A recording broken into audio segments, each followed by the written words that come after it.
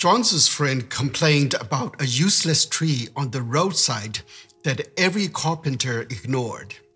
Despite its humongous size, its trunk and limbs are gnarled, making it unusable to build furniture or anything at all.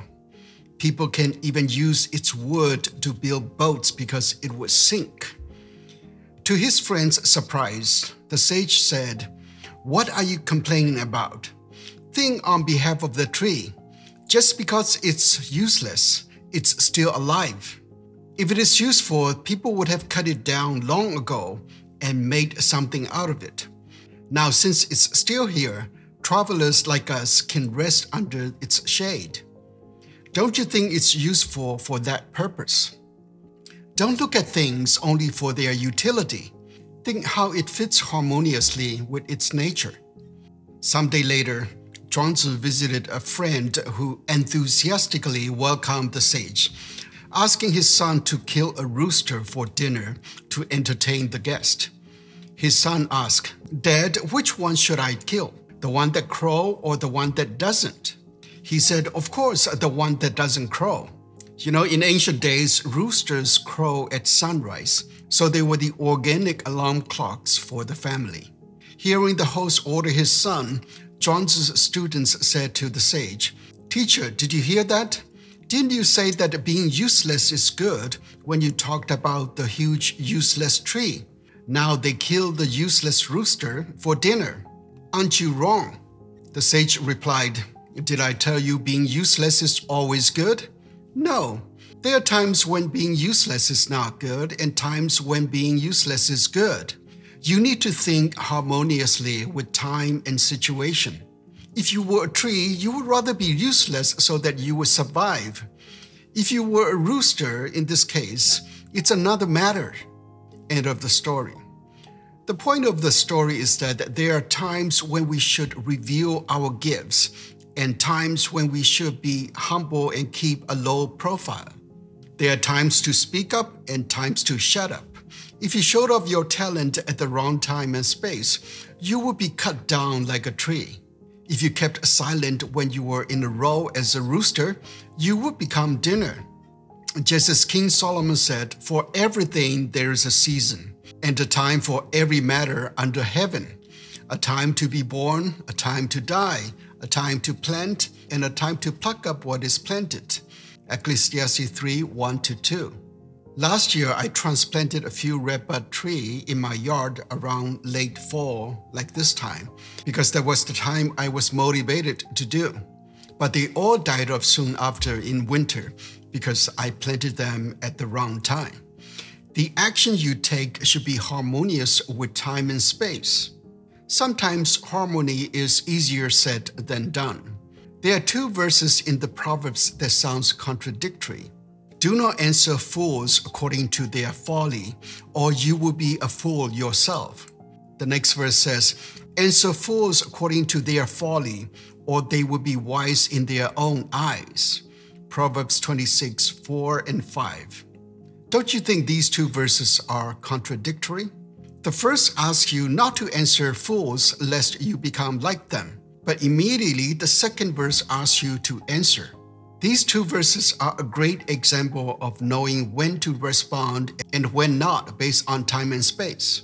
The first verse tells us not to argue with fools when your argument makes you appear like a fool. The second verse tells us that we should argue with fools when keeping silent would make them arrogant, thinking of themselves as wise people.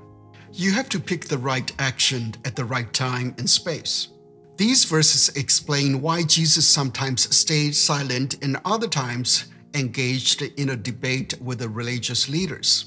They were fools, but sometimes Jesus chose to answer them to teach the audience or keep them from thinking too highly of themselves. So you need to choose the right time and space to apply those two proverbs. Just like Kenny Rogers' song says, you've got to know when you hold them, know when you fold them, know when to walk away, and know when to run. The name of the song is The Gambler. This song treats life as a gamble, making decisions by looking at people's eyes. However, Jesus taught us how to read the will of God, or to have the mind of Christ, to know when to hold and to know when to fold. It's straightforward because there are only two rules to live a harmonious life with heaven and earth. So today we will explore how to live in harmony with heaven and earth based on what Jesus taught us in this week's scripture lesson. Let's begin. Hi, in case we haven't met yet, I'm Sam Stone, the light keeper. You are the light of the world and I'm the keeper. No pun intended. It's my calling to help you shine your brightest so that God is glorified in you and you are satisfied in God. The scripture lesson for today is from the Gospel according to Matthew chapter 22, verses 34 to 46. Listen to the word of the Lord. When the Pharisees heard that he had silenced the Sadducees, they gathered together, and one of them, a lawyer, asked him a question to test him. "Teacher, which commandment in the law is the greatest?" He said to him, "You shall love the Lord your God with all your heart and with all your soul and with all your mind. This is the greatest and first commandment. And a second is like it. You shall love your neighbor as yourself. On these two commandments hang all the law and the prophets." Now, while the Pharisees were gathered together, Jesus asked them this question: "What do you think of the Messiah? Whose son is he?" They said to him, "The son of David." He said to them, "How is it then that David, by the Spirit, calls him Lord, saying, 'The Lord said to my Lord, sit at my right hand until I put your enemies under your feet'? If David thus calls him Lord, how can he be his son?" No one was able to give him an answer, nor from that day did anyone dare to ask him any more questions.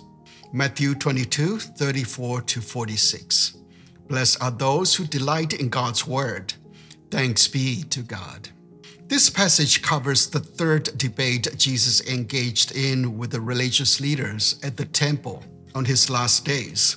The first debate was about a political question regarding whether paying taxes to the Roman emperor was acceptable according to religious law.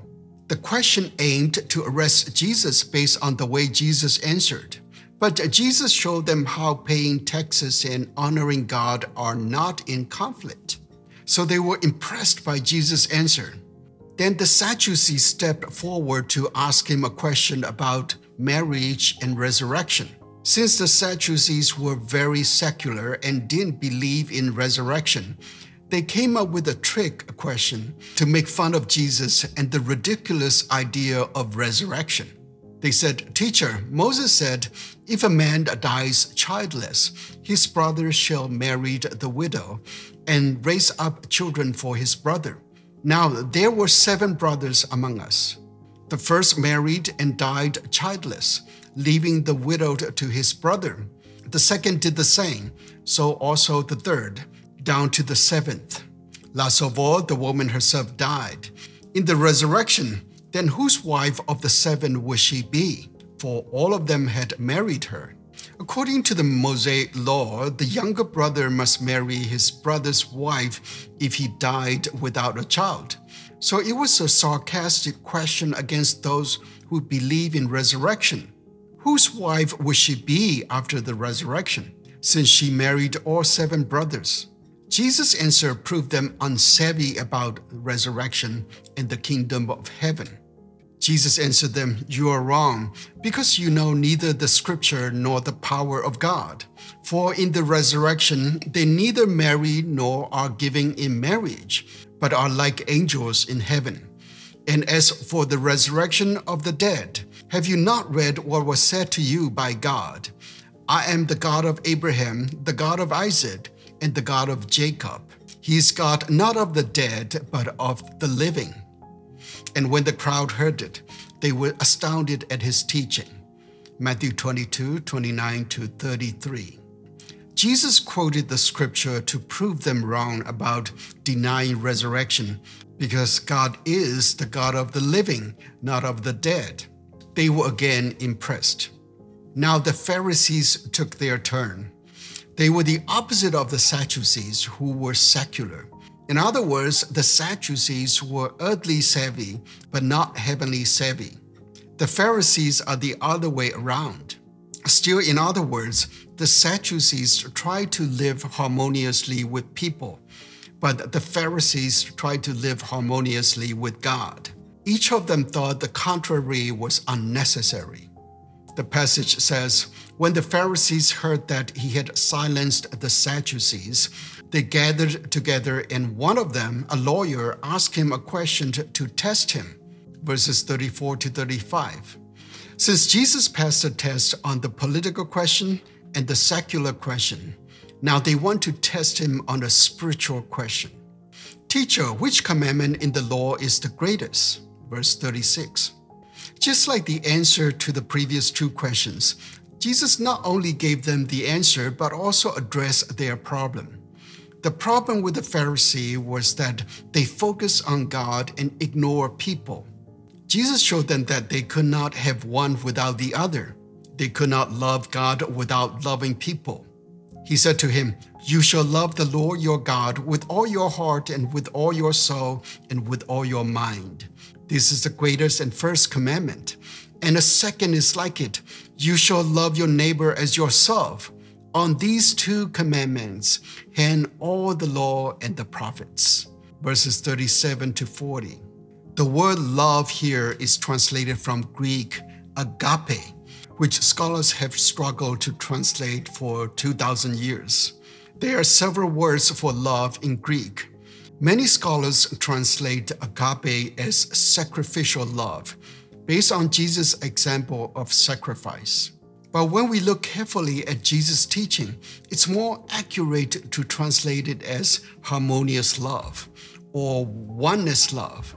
Just as Jesus often mentioned that he and God are one, and he expects us to be one with him and with God and with one another. When your heart, soul, and mind are one with God, you live in harmony with heaven. You are heavenly savvy, and you know God's will, and you have the mind of Christ. You know when to hold and when to fold, not by looking at people's eyes, but thinking through God's mind and sensing God's will. However, Jesus reveals that oneness with God is not enough. Why? One example is terrorism committed by those who believe they love God. As you heard in the news, they terrorize people in the name of God, shouting God's name aloud. They murdered people to prove that they love God. Of course, the Pharisees didn't go that far, but they kept many people outside of the temple, and they were about to crucify Jesus in the name of God. They were polite outwardly, but they were terrorists in heart. By mentioning the second commandment, Jesus told them that they needed to be one with people, just as they strive to be one with God. The Old Testament's teaching was, "You shall love your neighbor." But Jesus added, "as yourself." In English, it sounds like you shall love your neighbor as much as you love yourself, or the way you love yourself. However, the correct interpretation is, you shall love your neighbor as you, as if you and all humans are one. The best description is John Donne's poem, "No Man is an Island." I know I've quoted this poem many times, and you must be sick and tired of hearing it. Still, this is too important not to mention it, and I cannot emphasize it enough because it changes everything about how to love people. If it is important for Jesus, it's important for us. Here's John Donne's poem. "No man is an island entire of itself. Every man is a piece of the continent, a part of the main. If a cloud be washed away by the sea, Europe is the less, as well as if a promontory were, as well as any manner of thy friends or of thine own will. Any man's death diminishes me, because I'm involved in mankind, and therefore never sent to know for whom the bell tolls, it tolls for thee." John Donne. The last sentence perfectly described the oneness. You know, in those days, the church bell tolls to let the community know when someone died. He says you don't have to send someone to find out who died because part of you had died. The bell tolls for you. It's how we must interpret what Jesus means by love your neighbor as yourself. So these two commandments teach us how to live harmoniously with heaven and earth. Then Jesus suddenly abandoned his defensive posture for the offensive, asking them, "What do you think of the Messiah? Whose son is he?" They said to him, "The son of David." He said to them, "How is it then that David, by the Spirit, calls him Lord?" Verses 42 to 43. The key word here is by the Spirit. King David called the future Messiah Lord. Now the Messiah was standing before these religious leaders, but they didn't recognize him because they didn't have the Spirit. Their faith was false and fruitless. They might be religious, but not spiritual. They were neither in harmony with heaven nor earth. In fact, they were about to curse Jesus to death. Paul said, "Therefore, I want you to understand that no one speaking by the Spirit of God ever says, 'Let Jesus be cursed.' And no one can say Jesus is Lord except by the Holy Spirit." 1 Corinthians 12:3. Ultimately, living in harmony with heaven and earth begins with recognizing the Creator of heaven and earth. And the recognition comes through the Holy Spirit. Then how do you have the Holy Spirit? The answer is simple: believe. Those religious leaders did not believe and failed to recognize him. Not only so, they even became murderers. Here you might wonder which one comes first, believing or the presence of the Holy Spirit, because some verses say that the Holy Spirit enables you to believe, and others say that when you believe, the Holy Spirit comes. It's like a question of egg or chicken. The truth is, it is a quantum paradox.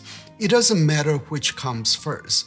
What matters is the blessing of recognizing the Creator of heaven and earth and living in harmony with God and people.